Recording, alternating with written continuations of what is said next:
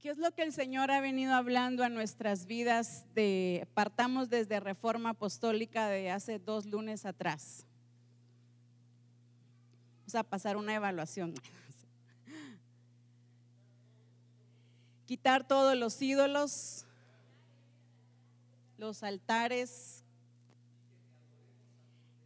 que le adoremos a Él porque Él es Dios. ¿Cuáles han sido las directrices que el Señor dio para que cuando lleguemos al Congreso, aunque ya dijeron parte, ¿verdad? Pero ¿cómo tenemos que llegar ya al Congreso? Adorándole, sin ídolos, quitando ya haber derribado esos altares. Y mire qué hermoso el Señor, es que esto es para glorificarlo, para exaltarlo, para amarle, porque qué hermoso que lo que Él se determinó a hacer en Misión Cristiana del Calvario, Él mismo está preparando el camino, está limpiándonos, ¿sí? Lo glorioso de esto es que no vamos a ir al Congreso a quitar eso, ¿verdad? Sino que ya vamos a ir como ya sanos, ya con todo eso derribado, limpios, ¿verdad? Con acciones de gracias. ¿Pero por qué? Por lo que Él se determinó a hacer. Y déjeme quitar, aunque usted y yo entendemos que somos Misión Cristiana del Calvario, pero lo voy a personalizar por lo que Él se determinó a hacer en su vida y en mi vida. Amén. Entonces, por eso mismo, por ese amor, Él está hablándonos para que nosotros ya vayamos limpios, para que nosotros no vayamos con esos estorbos, con esas cosas en nuestro corazón. Él ha venido hablándonos, nos habló desde el año pasado de estar limpios de nuestro corazón, de nuestra alma, pero déjame decirte que los ídolos es mucho más que el alma. Los ídolos es cuando todo aquello ocupa el primer lugar antes que Dios. Amén. Y eso es lo que hoy el Espíritu Santo quiere seguir hablándonos. Pero yo quiero decirte esto con todo el amor, y es que realmente debemos de prestarle la atención debida a esto, a lo que el Señor nos está hablando a través de su siervo. Déjame decirte que si el Señor dijo, Misión Cristiana del Calvario, quiten los ídolos, ¿por qué cree que lo dijo? Porque los hay, ¿verdad? Entonces no puedo decir, no, eso no es para mí. Entendemos tú y yo que no estamos hablando de un Dios tallado, ¿verdad? De esas, ¿qué?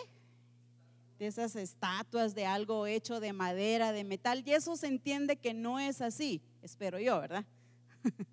Entonces, ¿de qué entendemos cuando está hablando de esos ídolos? Es cuando todo aquello está ocupando el lugar que le pertenece al Señor. ¿Por qué le decía que debemos de prestarle la atención debida? Porque muchas veces decimos, no, eso no es para mí. Pero si tenemos la capacidad de ir y examinarnos a nosotros mismos y a pasar así un escáner de ver qué es lo que realmente está gobernando mi vida, aún de aquellas pequeñeces que yo pudiera considerar insignificantes, déjame decirte que tarde o temprano eso puede llegar a ser una ruina en mi vida. Y para ello quiero que veamos varios pasajes, pero vaya conmigo a la base, al fundamento que es el Evangelio de Juan, capítulo 17 y versículo 3, un pasaje muy conocido.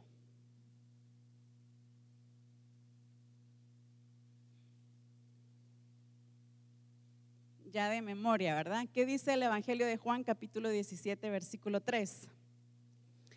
Y esta, ¿sí? Y esta, ¿qué dice? Disfrutémoslo. Y esta es que la vida eterna. ¿Qué dice?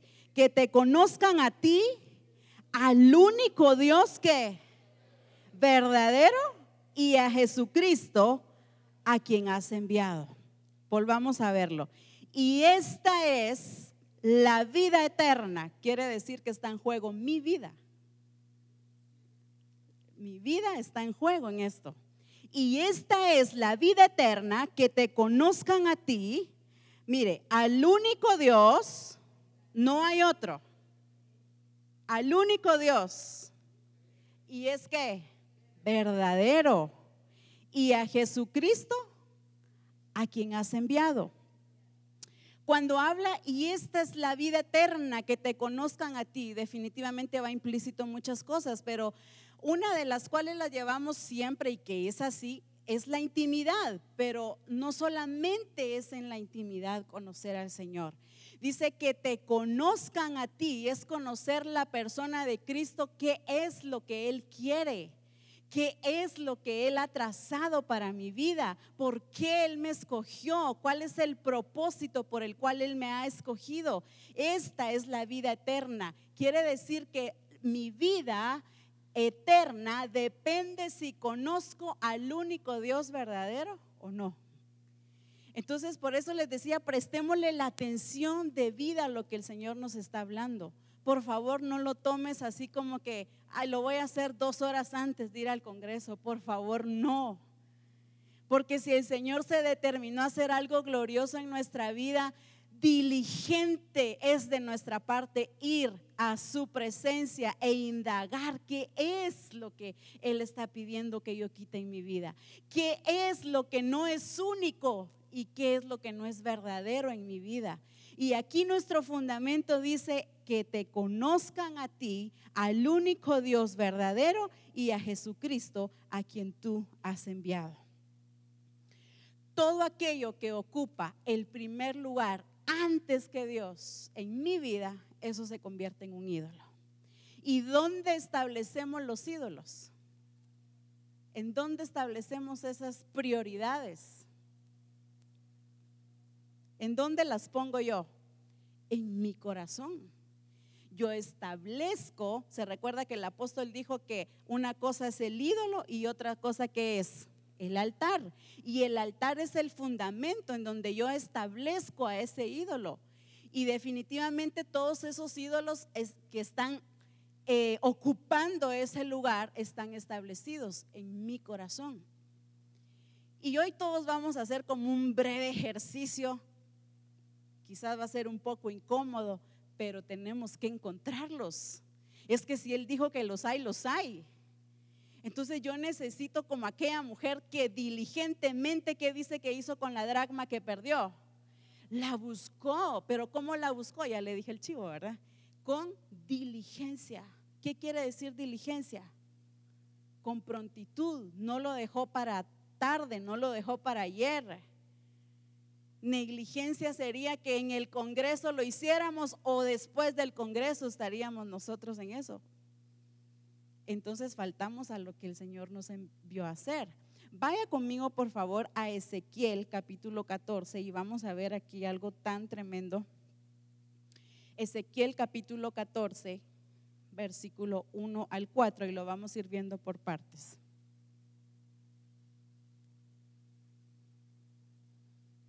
Si quiero que todos lo leamos, que lo tenga usted ahí en su Biblia. Ezequiel capítulo 14 versículo 1. ¿Lo tiene? Aquí está hablando el profeta, ¿verdad? Y dice: vinieron a mí algunos de qué. En otras versiones dice algunos de los líderes y en otras dice algunos de los sacerdotes. Mire qué tremendo. Vinieron a mí algunos de los ancianos de Israel y se sentaron delante de mí.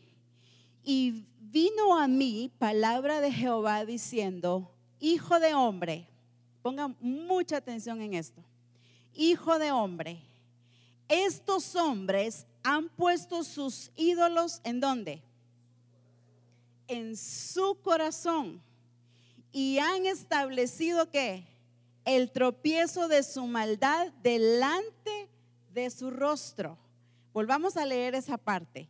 Hijo de hombre, estos hombres han puesto, mire, han puesto, no es algo que alguien llegó y se los impuso.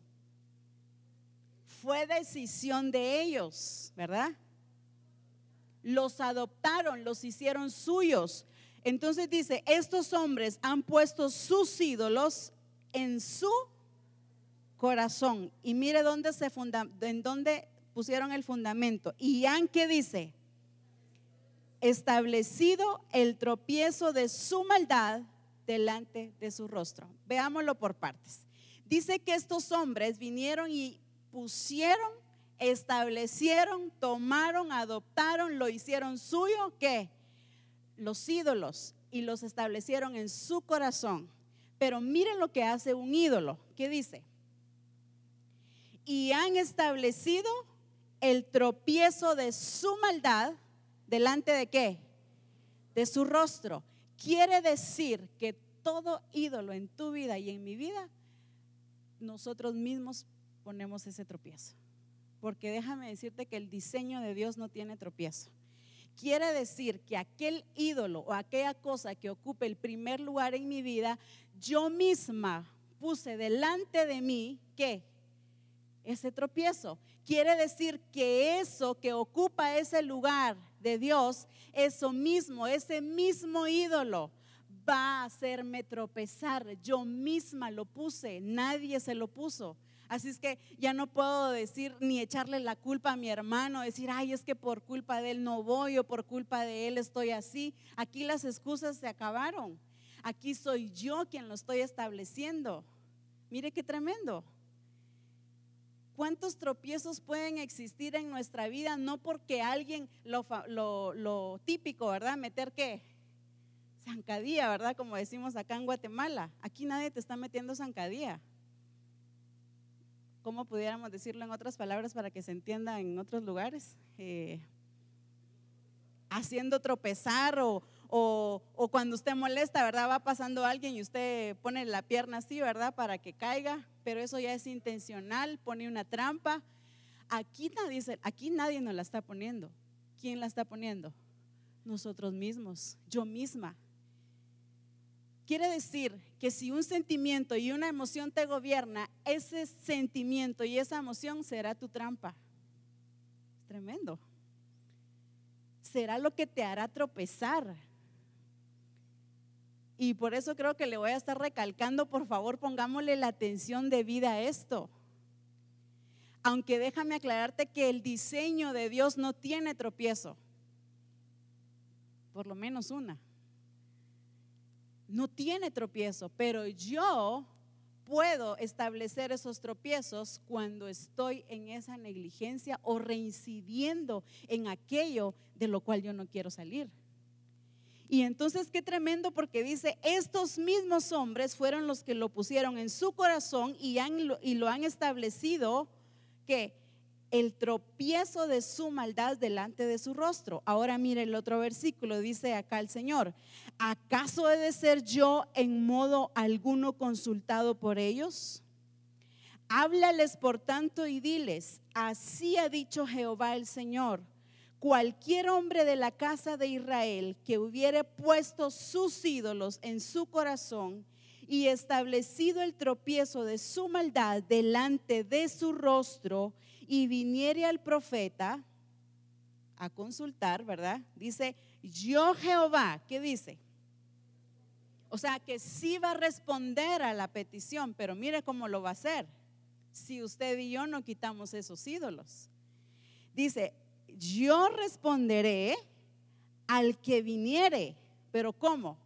Conforme a la multitud de sus ídolos. Wow. ¿Cuántos ídolos tendremos? Conforme a la multitud de sus ídolos les voy a responder, si ustedes no quitan esos ídolos. Por eso lo glorioso del Señor es que esto en el Congreso ya no vamos a ir a consultar con Él. Amén. Entonces esto es para glorificar al Señor. Tenemos 12 días, ¿verdad? No es cierto. Este es nuestro último momento. No hay otro tiempo. Dice, yo Jehová les voy a responder, pero les voy a responder conforme a la multitud de sus ídolos. Enumere solo dígame un número nada más. 5. ¿Cómo serían esas 5 respuestas de Dios? Uno por uno, ¿verdad? Pero lo tremendo es que lo establecemos en nuestro corazón. ¿Y qué hay en el corazón? Veamos qué hay en el corazón. ¿Qué hay ahí? Están los ¿qué? Los pensamientos, los sentimientos, las intenciones, los deseos, la voluntad propia, ¿verdad? Quiere decir que cuando yo tengo un pensamiento que está fuera del propósito y fuera de lo establecido de Dios, eso no es Dios. No es el Dios único. Es un Dios, pero no es el único Dios verdadero. Quiere decir que si mis sentimientos están fuera del orden de Dios, eso es un Dios, pero no es el único Dios verdadero. Es un Dios que yo me hice, como dice el versículo, es un Dios que ellos ¿qué? Establecieron, un ídolo que ellos mismos establecieron. Cuando tú todo el tiempo te sientes víctima, estableces eso en tu corazón, y ese sentimiento de víctima, si no lo quitas, ese mismo sentimiento te va a hacer tropezar. ¿Cuál fue la ruina del pueblo de Israel? La rebeldía, el adorar ídolos, y más adelante vamos a verlo. Es que realmente, mis hermanos, cuando nosotros no le prestamos la atención a aquellas cosas a las cuales estamos reincidiendo, o a las cuales nosotros ya nos acomodamos, que lo vemos tan normal en nuestra vida, eso puede llegar a ser causa de mi ruina. Tarde o temprano, si tú no le pones esa atención de vida, te saca del propósito de Dios. ¿Cuál fue el problema de Sansón? ¿Cuál fue la debilidad de Sansón? Las mujeres, seamos claros. Y esa debilidad no le prestó la atención debida. Decía, venían los filisteos y el Señor los salvaba, le daba la victoria. Pero se confió, y cuando le revela el secreto a Dalila y le dice Dalila: hey Sansón, los filisteos vienen por ti. Sansón dice que dijo: esta vez saldré como las demás. Lo que él no sabía era que el Espíritu de Jehová ya se había apartado de él. Es que Dios no es juguete. Él cuando habla, habla. Entonces yo debo de tomar ahorita, déjeme usar esta palabra muy chapina, carta sobre el asunto. Porque cuando Dios habla es porque Él es real, es verdadero, y Él no puede mentir, no miente. Entonces dice acá que cuando yo establezco eso en mi corazón, eso va a ser un tropiezo. ¿Qué dijimos que más había en el corazón? Los sentimientos, la voluntad, ¿verdad? La voluntad propia. La voluntad tiene que ver con el alma. Cuando tú y yo no obedecemos algo que el Señor nos ha venido hablando y hablando y hablando, a mí ya me gustó no obedecer. Y esa desobediencia se convierte en un ídolo en mi vida.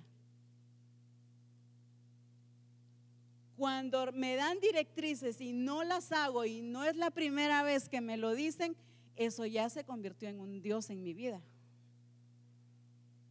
O sea, realmente usted quizá puede decirme: híjoles, ¿y ahora qué vamos a hacer? O sea, ya no voy a poder hacer nada. No, es que en Él hay libertad. Él nos hizo libres. Lo que Él no quiere es que volvamos a caer al yugo de esclavitud. Y ese fue el problema de la iglesia de Galacia. Le dice el apóstol Pablo: ¿por qué vuelven a estar esclavos cuando el Señor ya los hizo libres? ¿Por qué volvemos a ese sentimiento de depresión cuando el Señor ya nos hizo libres? ¿Por qué volvemos a ese resentimiento de falta de perdón cuando el Señor ya me dijo perdona? Es que ya me gustó estar dando vueltas en el mismo lugar. Y ya no es tiempo que la iglesia esté dando vueltas en el mismo lugar. Es tiempo de avanzar, es tiempo de creerle a Él, es tiempo de alcanzar todas esas promesas. Amén. Porque Él se determinó, dice su palabra en Isaías 46, yo lo decidí, lo realizaré. Quiere decir que lo que Él se determina lo lleva a cabo. Lo glorioso es que Él lo va a llevar a cabo, pero con los que de verdad nos determinemos a hacerlo. porque Él no miente. Y eso es lo maravilloso de Él.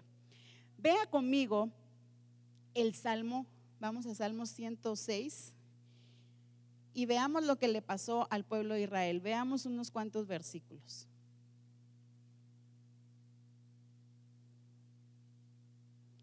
Versículo 34 al 36. Todo ese capítulo, si usted lo puede leer en casa, habla de la rebeldía del pueblo de Israel. Versículo 34, ¿lo tiene? Dice, no destruyeron a los pueblos que Jehová, ¿qué dice? O sea, que había una orden, había una directriz. Cuando dice no destruyeron a los pueblos que Jehová les dijo, está hablando de sus enemigos. Entonces dice, no destruyeron a los pueblos que Jehová les dijo. Antes, pusieron antes lo que ellos querían, antes de la directriz de Dios, antes del mandato de Dios. Entonces dice, antes se mezclaron con las naciones y aprendieron sus obras. Versículo 36. Y dice, y sirvieron ¿a qué? A sus ídolos, los cuales, ¿qué dice? Fueron causa de su ruina. Esos mismos ídolos los llevaron a la ruina. Miren la versión hispanoamericana, me parece que es la BLPH. Dice, y adoraron a sus ídolos que se convirtieron en trampa para ellos. Así que ese sentimiento o aquello que has puesto antes de Dios, ese es tu enemigo. Y ese enemigo te está poniendo una trampa. Ese es tu enemigo. Aquel pensamiento que te gobierna, aquello en lo que hablas todo el día, aquello en lo que piensas todo el día, ese es tu enemigo. Por supuesto, si está fuera del propósito de Dios, ¿verdad? Ese es tu enemigo. Y si no le destruyes, me encanta un versículo, hay un salmo donde David dice, perseguí a mis enemigos y los alcancé hasta destruirlos. Mire qué determinación la de ese hombre, no dejó a ni uno solo. Y el pueblo de Israel, como iba dejando esos enemigos, esos mismos enemigos se convirtieron en esa trampa. ¿Qué venimos arrastrando de tiempos que no nos ha dejado avanzar? La falta de tiempo, las excusas de decir, Señor, no te puedo dar todo el tiempo, el trabajo, mis hijos, la familia, alguna circunstancia familiar que esté viviendo, y eso me agobia, eso me tiene acaparada el pensamiento. Mire, David decía acerca de la palabra, dice, ella es mi meditación día y noche. Ese hombre, todo su pensamiento era para el Señor. Con razón la escritura dice que debemos de amarlo ¿cómo? Con toda ¿qué? Nuestra mente, con toda nuestra alma, con todas nuestras fuerzas. Entonces ya no puedo tener vida, es que Él es la vida. Amén. Él es la vida. Entonces dice que esta fue la ruina del pueblo de Israel. No sé si ya empezaste a identificar realmente qué es lo que te ha estado poniendo una trampa que no te has dado cuenta. Hoy es desmantelada y descubierta en el nombre de Jesús. Amén. Es que tenemos que ser muy celosos en esto. Es que si el Señor lo dijo es porque así es. Así es. Y entonces yo debo de tener la madurez suficiente de ir y examinarme a mí misma. Porque déjame decirte que la iglesia de Éfeso hizo el diseño de Dios, pero dejaron a Dios. Entonces, ¿cómo es posible decir no? Pero si somos una iglesia que estamos en discipulado, en adiestramiento, haciendo las cosas, pero yo puedo amar más eso que a Dios. Y entonces la prioridad se convirtió en algo que era de Dios, que era bueno, pero no en la persona de Cristo. No sé si me voy a entender en eso. Si tú amas más el grupo de comunión familiar que se te asignó más que a Dios, eso es una trampa, aunque es de Dios. Así es que no solo lo malo es un ídolo, también las cosas buenas. Cuando yo amo más hacer la voluntad de mi esposo que la voluntad de Dios, yo lo estoy idolatrando. Cuando amamos hacer más la voluntad de un miembro de la familia por el qué dirán, eso es un peligro. Y eso es a lo que yo le llamo esos ídolos ocultos, escondidos, que hay que realmente indagarlos en nuestro corazón. Porque déjame decirte que una de las trampas de los ídolos es esta: llevarnos a buscar a Dios con las motivaciones incorrectas. Entonces Dios se convierte en un medio y no en un fin. ¿Me voy a entender en eso? Yo quiero buscar a Dios, ¿por qué? Porque, díganme algo, ¿por qué? Quiero que me provea un carro y que no está mal. Él es nuestro Padre y lo va a hacer. Pero cuando esa motivación de buscarlo a Dios es exclusivamente por eso, entonces Dios se convierte en un medio y no en un fin. No es mi propósito. Y Dios es un Dios celoso.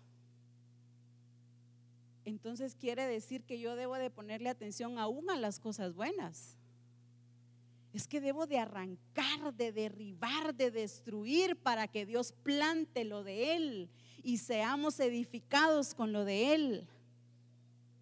Y entonces ver al pueblo de Israel cómo ellos prefirieron antes mezclarse con las naciones, porque los del pueblo de Israel amaron mezclarse con las naciones. Los del pueblo de Israel, el Señor les dijo: no se casen con mujeres extranjeras o no se unan. Lo primero que hacían era buscar mujeres extranjeras. ¿Por qué el Señor decía esto? Porque estas mujeres los iban a llevar a adorar a otros dioses. Y esa fue la ruina del pueblo de Israel. ¿Cuánta gloria mostró Dios al pueblo de Israel?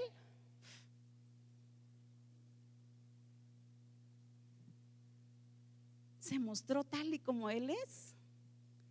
Y sabe qué fue lo tremendo, y por eso le digo que cuando Dios se convierte en un medio y no en un fin, el pueblo de Israel jugó con Dios. Cuando el pueblo de Israel estaba en angustia, en aflicción y en todo, clamaban a Él y le decían: socórrenos porque vienen los enemigos. Y Dios en su misericordia los salvaba, y después le daban la espalda y se ponían a adorar a otros dioses. Tremendos esos, ¿verdad? Cualquier parecido.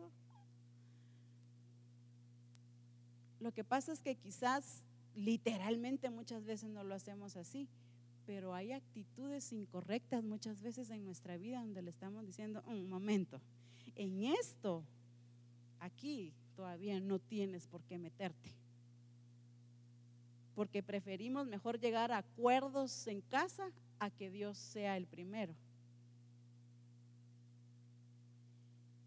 Y Dios es celoso. Es que dice su palabra que Él nos creó para su gloria.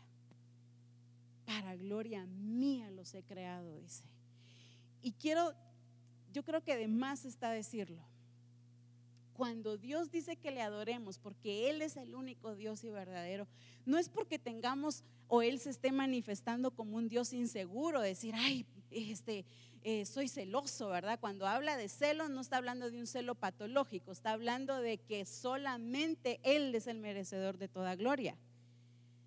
Pero aquí no está poniendo la imagen de un Dios inseguro, de que tenga una autoestima baja. Eso jamás. Cuando Él dice: no se vayan tras otros dioses, es porque está diciendo: esos mismos dioses que ustedes están imponiendo son su trampa.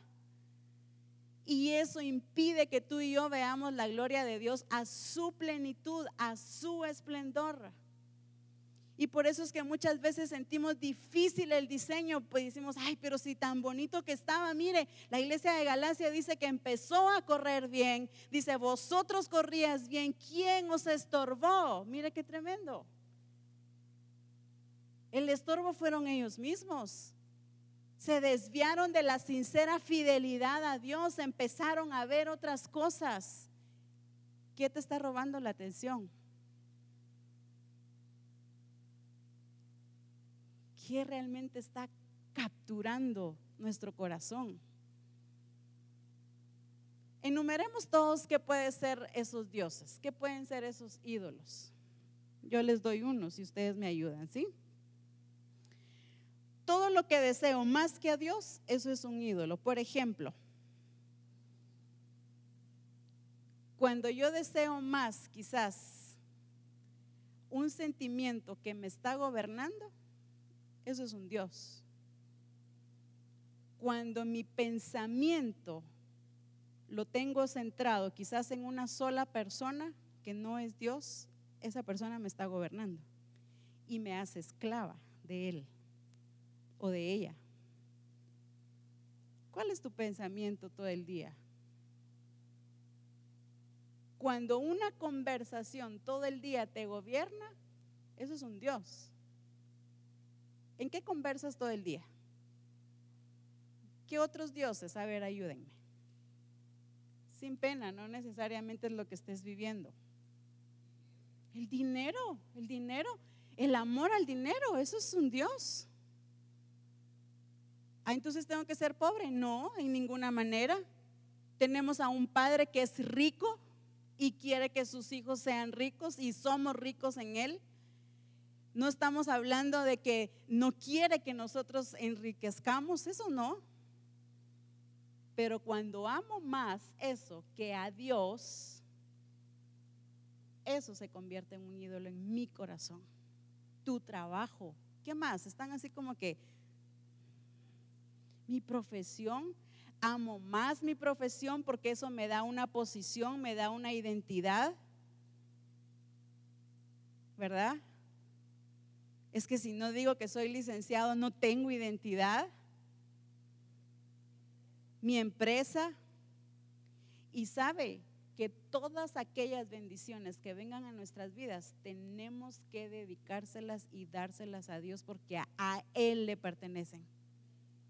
Al pueblo de Israel no solo lo probó en el desierto, también le dijo que en la abundancia, para que no dijeran que por su mano ellos se habían enriquecido. Amén. ¿Qué otra cosa puede ser? Yo mismo. Ahí diste en el punto, también el pasado.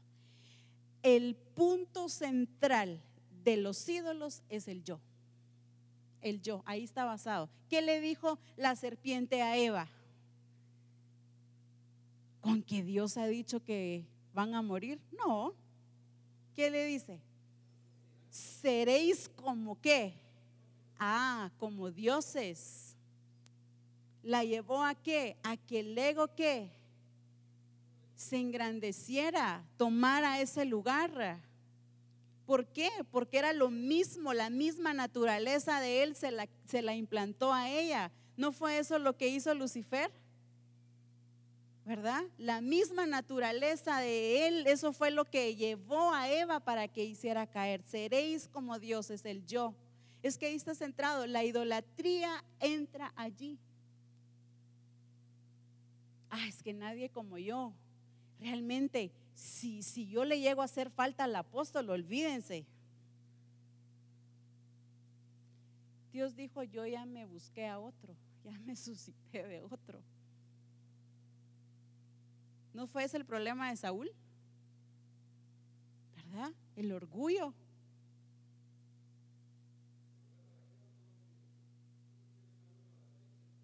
Posición. Lo de ellos, cuando a mí me importa más lo mío que lo de otros y porque quiero sobresalir, eso es un Dios. ¿Sí, Uriel?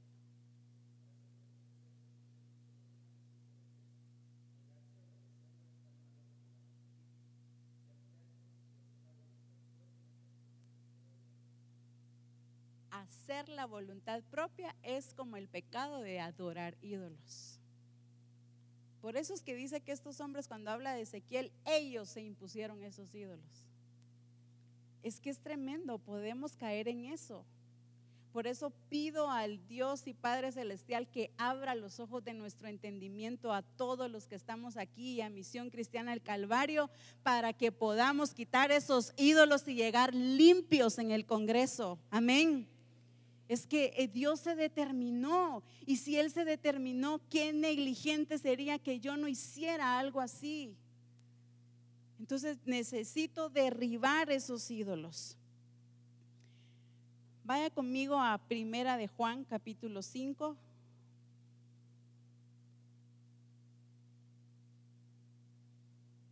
Versículo 20.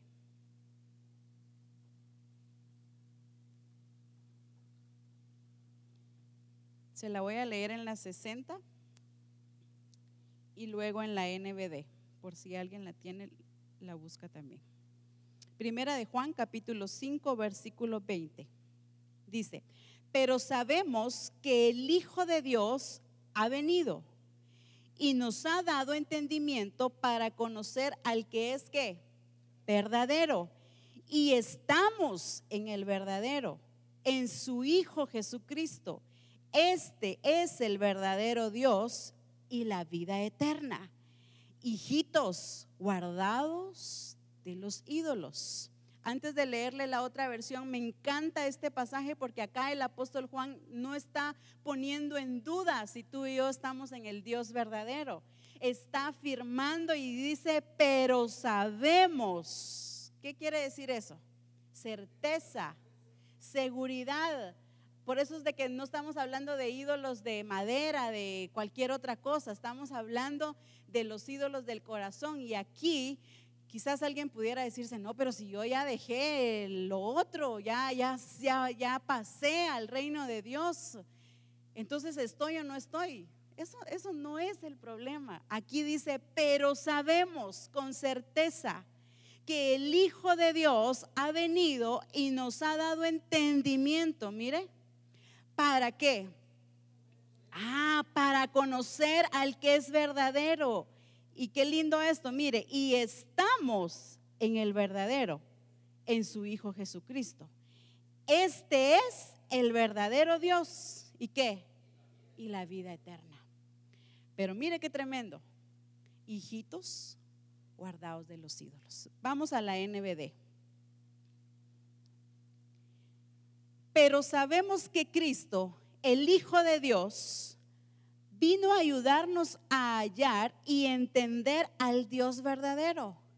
Ahora estamos en Dios porque estamos en su Hijo Jesucristo, que es también Dios verdadero.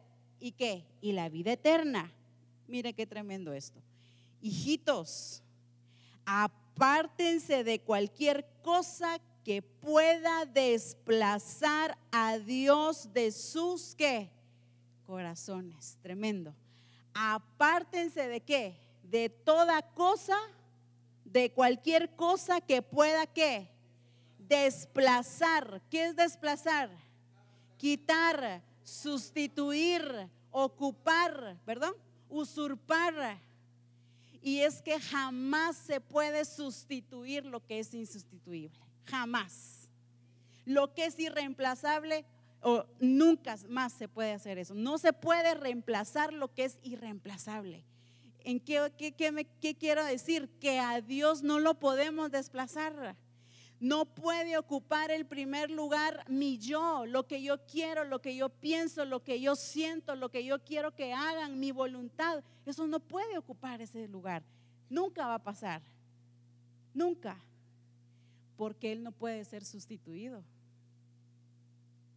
Entonces aquí tremendo, porque se lo está diciendo a una iglesia que conoce quién es el verdadero. O sea, en otras palabras, el apóstol Juan dice: el problema no es que no sepamos quién es el Dios verdadero. Sí sabemos quién es el Dios verdadero y que en Él está la vida eterna, porque el Señor nos ha dado entendimiento para conocerlo. Mire qué hermoso. El problema es que se lo dice a una iglesia y luego le dice: guárdense, aunque saben quién es el verdadero, cuidado, porque Él no puede ser reemplazado. Quiere decir que a la iglesia hay cosas que está como distraída viendo en qué cosas pueden reemplazar a Dios. ¿Sí?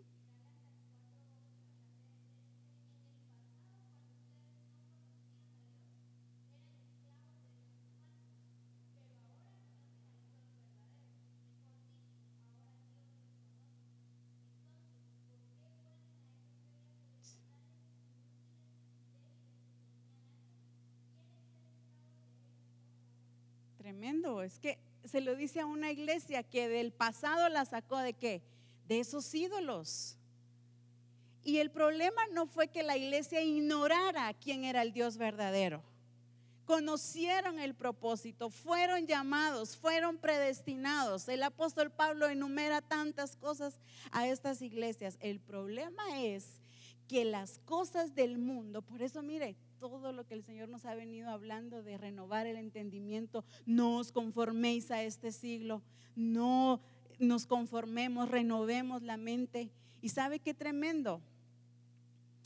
Dice ahí que nos sacó del pasado, de la esclavitud, pero nos queremos solitos. Nosotros nos vamos a volver a meter al pasado, ¿verdad? ¿O no es cierto? Solitos nosotros, nadie nos lleva a la fuerza, solos vamos, ¿verdad? Resbaladitos, dice el hermano Guillermo. ¿Por qué? Porque a la carne le encanta estar ahí, el pecado. Y eso no es de la naturaleza de Dios, eso va en contra de la genética de Él.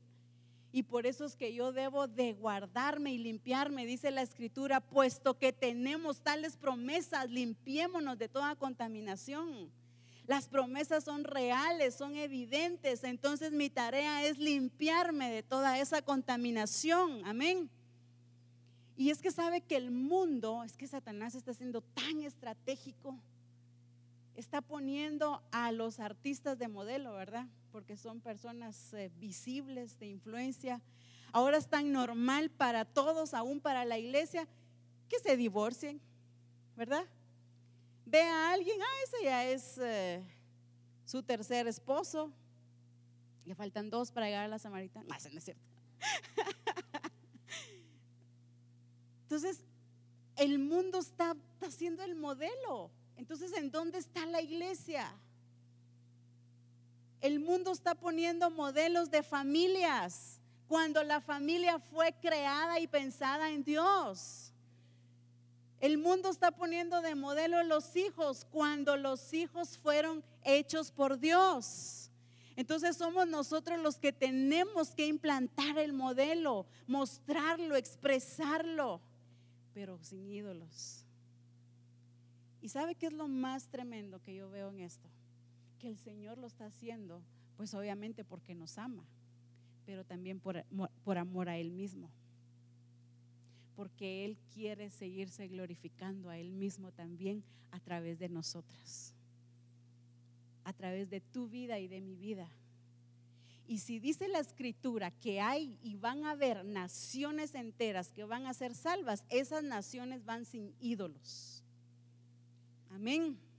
Y yo declaro que Guatemala es una nación de esas. Amén. Porque estamos en el verdadero y sabemos que Él es el verdadero. Y por eso es que nosotros con diligencia vamos a empezar a hacer esto. Con diligencia vamos a empezar a indagar en nuestros corazones. Con diligencia vamos a ir ante su presencia y que nos muestre. El apóstol Pablo dice en la carta de Corintios en 2, dice: examinaos a vosotros mismos. Pónganse a prueba si están en la verdad. ¿En qué sentido de la verdad? Si es Dios o no. No es eso. Si yo realmente en mi corazón estoy en Él. Porque yo no puedo estar en 2 bandos. Jesús dijo: no pueden servir a 2 señores. En el Hijo de Dios no puede existir ambigüedad. No puede ser aquí y otro día aquí. Pero yo amo realmente este sentimiento, no lo quiero soltar, pero hoy te estoy adorando a ti. Eso no existe. ¿Qué te está gobernando? ¿Qué gobierna tu corazón? ¿Qué ídolo pusimos? Si Él lo dijo, hay que ir a buscarlo. Y yo sé que el Espíritu Santo es tan poderoso que Él mismo nos va a guiar y los vamos a derribar. El pueblo de Israel muchas veces le dio la espalda a Dios, pero Misión Cristiana del Calvario le dará la espalda a los ídolos y adorará al único Dios verdadero, porque Él es el Dios verdadero. Amén. Amén. Ponte de pie y en el nombre de Jesús.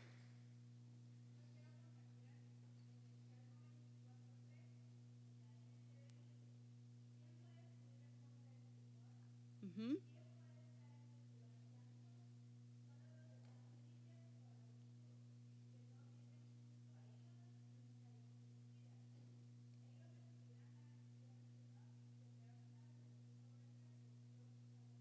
Amén. Es que el quitar los ídolos nos llevará a esa relación correcta con Dios. ¿Quién puede subir a su monte? El limpio de manos, el de corazón puro y el que no tiene ídolos. Amén. Así es que en el nombre de Jesús, esta es una noche para derribar esos ídolos. Esta es una noche para derribar a tus enemigos. Y ten la actitud, como decía David: los perseguí, los alcancé hasta destruirlos, hasta destruirlos, hasta destruirlos. Sé celoso contigo mismo, destruye esos ídolos, porque si no, esos ídolos serán la causa de tu ruina, serán el tropiezo. Y en el Señor no hay tropiezo, en el diseño no hay tropiezo, en Él no encontramos tropiezo. Y por eso es que hoy la sede central y Misión El Calvario empieza a destruir esos ídolos y esos altares en el nombre de Jesús. Si es el yo, si es la falta de identidad, o si es un concepto más de lo que debes de tener, debes de derribarlo en el nombre de Jesús. ¿Qué es lo que por mucho tiempo el Señor ha venido hablando a tu corazón? Lo has entregado, pero luego lo vuelves a construir. Si las cosas que derribas las vuelves a edificar, transgresor te haces. Oh, en el nombre de Jesús, sea pasado, sea presente, sea lo por venir, sea cualquier cosa, nada debe de ocupar ese lugar que le corresponde al único Dios verdadero. Porque no hay otro como Él, no hay Dios como Él. Eso es. Eres tuya el Señor, porque su palabra dice: así dice Jehová, Rey de Israel y su Redentor, Jehová de los ejércitos: yo soy el primero y yo soy el postrer, y fuera de mí no hay Dios. Yo soy el primero, yo soy el postrer, y fuera de mí no hay Dios. Oh, que el Señor pueda encontrar hijos íntegros, discípulos íntegros, que amemos obedecer su palabra, porque el que ama su palabra no encuentra tropiezo en ella. Sede central, el Señor nos ha llamado a ser libres, a vivir en esa libertad que Él nos dio, a vivir en esa libertad que Él nos dio, no caer en ese yugo de esclavitud, no estar sujetos a ese yugo de esclavitud. Son tus pensamientos, son tus emociones, lo que sea. Hoy en el nombre de Jesús, identifícalo por el poder del Espíritu Santo, para que podamos presentarnos delante de Él con manos limpias, con un corazón puro. Quita ese tropiezo delante de ti. Jesús resucitó a Lázaro y dijo: quiten la piedra, porque la piedra no puede ser un tropiezo. Quítala, quítala tú. Quita tú esa piedra en el nombre de Jesús. Oh poderoso Dios. Eso es. En el nombre de Jesús. Misión Cristiana al Calvario, es tiempo de quitar esos ídolos. Ya no es tiempo de volver a levantar esos altares. Los reyes en el pueblo de Israel hacían lo recto delante de Jehová, pero con actitudes incorrectas, no de perfecto corazón.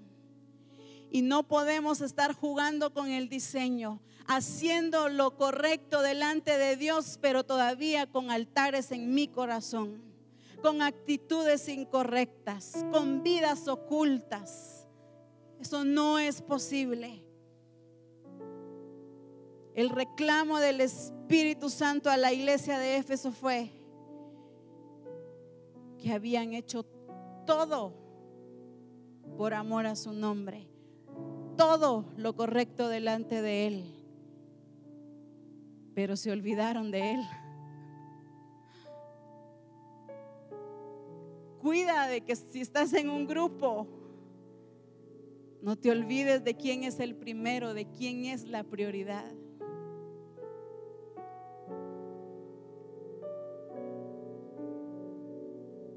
Él es nuestro esposo, Él es nuestro redentor.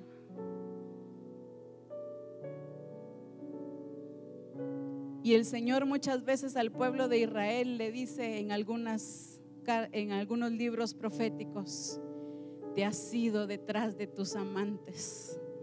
Te encanta tener amantes, le dice en el libro profético de Jeremías. Te encantó estar en ese lugar.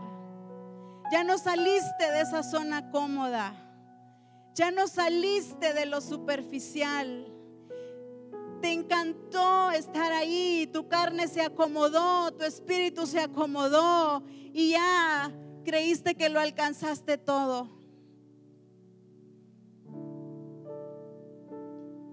Ya no es tiempo de reincidir. Olvida, perdona y no vuelvas a caer en eso. No vuelvas a estar sujeto a esa esclavitud. Misión Cristiana del Calvario no fue hecha para eso. Tú y yo no fuimos hechos para eso. Fuimos llamados a expresarlo y a vivirlo a plenitud. Oh, glorioso Señor. Deja que el Espíritu Santo alumbre tu corazón, tu entendimiento, y permítele que quite lo que Él está demandando. Él está demandando, pero quítalo tú. Él es tan poderoso y tan capaz y tan suficiente que lo mostrará.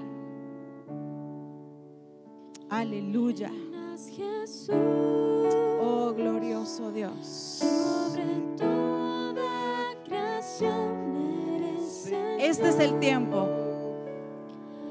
Con toda autoridad, quien como Oh, glorioso Dios. Verdadero y fiel, eres todo para mí. Si Él es todo, quita los altares. Sobre toda creación. Aleluya.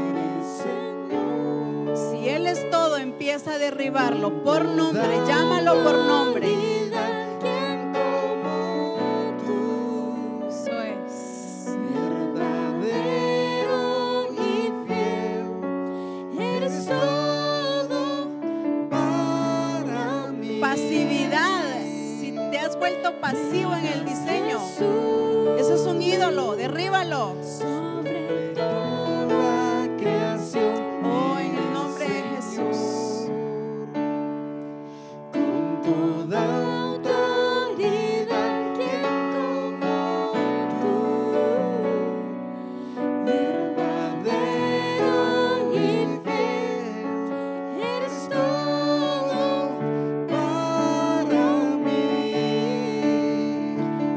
Rey glorioso, Rey grandioso, Rey de reyes, reinas en mí. Rey glorioso, Rey grandioso, Rey de reyes, reinas en mí. Reinas Jesús. Que Él sea el único que reine sobre todo, sobre toda cosa. Oh, glorioso Dios. Toda autoridad, quien como tú, verdadero y fiel, eres todo para mí.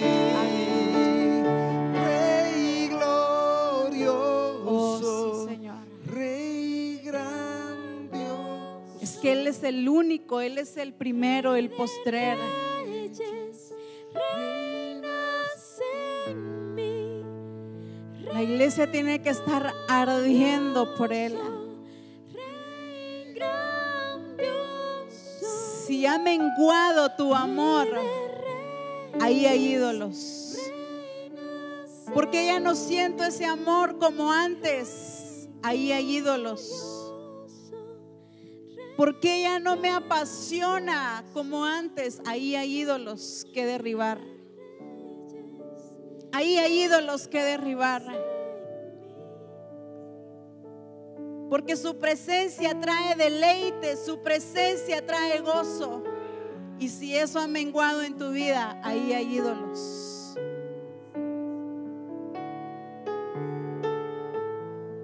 El primer amor, la iglesia nunca debería de haberlo perdido. Nunca debiera de perderse el primer amor en el Señor. Derriba esos ídolos porque nada puede ocupar ese amor.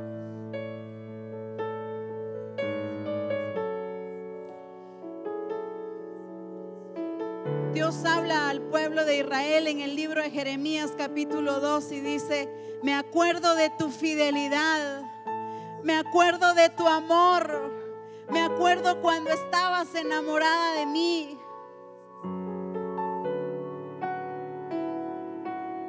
Pero en Misión Cristiana el primer amor tiene que ser una realidad, vivirlo.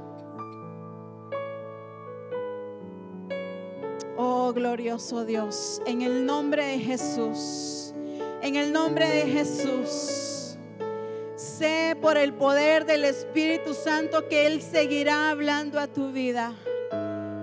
Y si es preciso, no te dejará dormir y te incomodará, porque Él se ha determinado cumplir su propósito contigo y conmigo.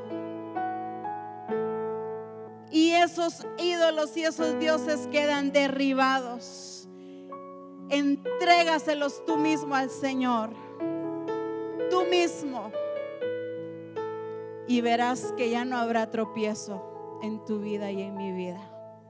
En el nombre de Jesús, declaro, Señor, que tu Espíritu Santo nos guiará, nos seguirá guiando hacia toda la verdad. Y descubriremos aquello que se ha ocultado y lo sacaremos a luz, porque solo a Él le daremos la gloria. En el nombre de Cristo Jesús, declaro que tu entendimiento es abierto, tus ojos son abiertos, tus oídos son agudizados a escuchar la voz del Espíritu Santo,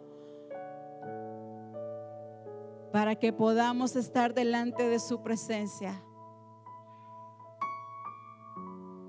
y entregarlos y adorar al único Dios verdadero. En el nombre de Cristo Jesús, te damos toda la gloria a ti, Señor. Aleluya, aleluya. Bueno es Dios, amén. Bueno es Dios, amén. Glorioso, glorioso Dios. Aleluya.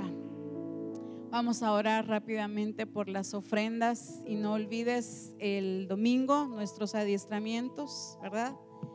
Para poder seguir siendo adiestrados en su palabra, y en la parte de allá hay ventas, ¿verdad? Y el sábado, sí, muchas gracias. Sábado las mujeres tenemos una cita aquí, ¿verdad? ¿A qué hora? A las 3 de la tarde. Amén. Padre, te damos gracias, Señor, por tu palabra. Gracias, Señor, por tu presencia, Señor. Gracias por lo que estás haciendo. Disfrutamos tu palabra, disfrutamos y amamos el proceso donde nos has traído, porque ahí has estado tú, Señor. Ahí estás tú, Padre. Y por eso es que te glorificamos, porque no estamos solos. Tú estás cumpliendo tu promesa que dijiste: yo estaré con ustedes todos los días hasta el fin del mundo. Y eso lo estamos viendo, Señor. Gracias, Señor. Gracias, Padre. Te bendecimos, te glorificamos y te exaltamos. Gracias por la provisión que llega a nuestras vidas. Gracias por esas finanzas. Gracias porque tú cuidas de nosotros aún en los pequeños detalles. Y de lo que recibimos de ti, Señor, de eso te damos. Lo dedicamos a ti, Señor, para que así tú también seas exaltado. En el nombre de Cristo Jesús, bendigo la vida de mis hermanos. Declaro la paz y la bendición en la vida de cada uno de ellos. Ya está escrito en tu palabra que tú bendices la entrada como la salida. Eres tú quien nos guarda, Señor, y por eso estamos seguros de ello. Gracias en el nombre de Jesús. Amén y amén.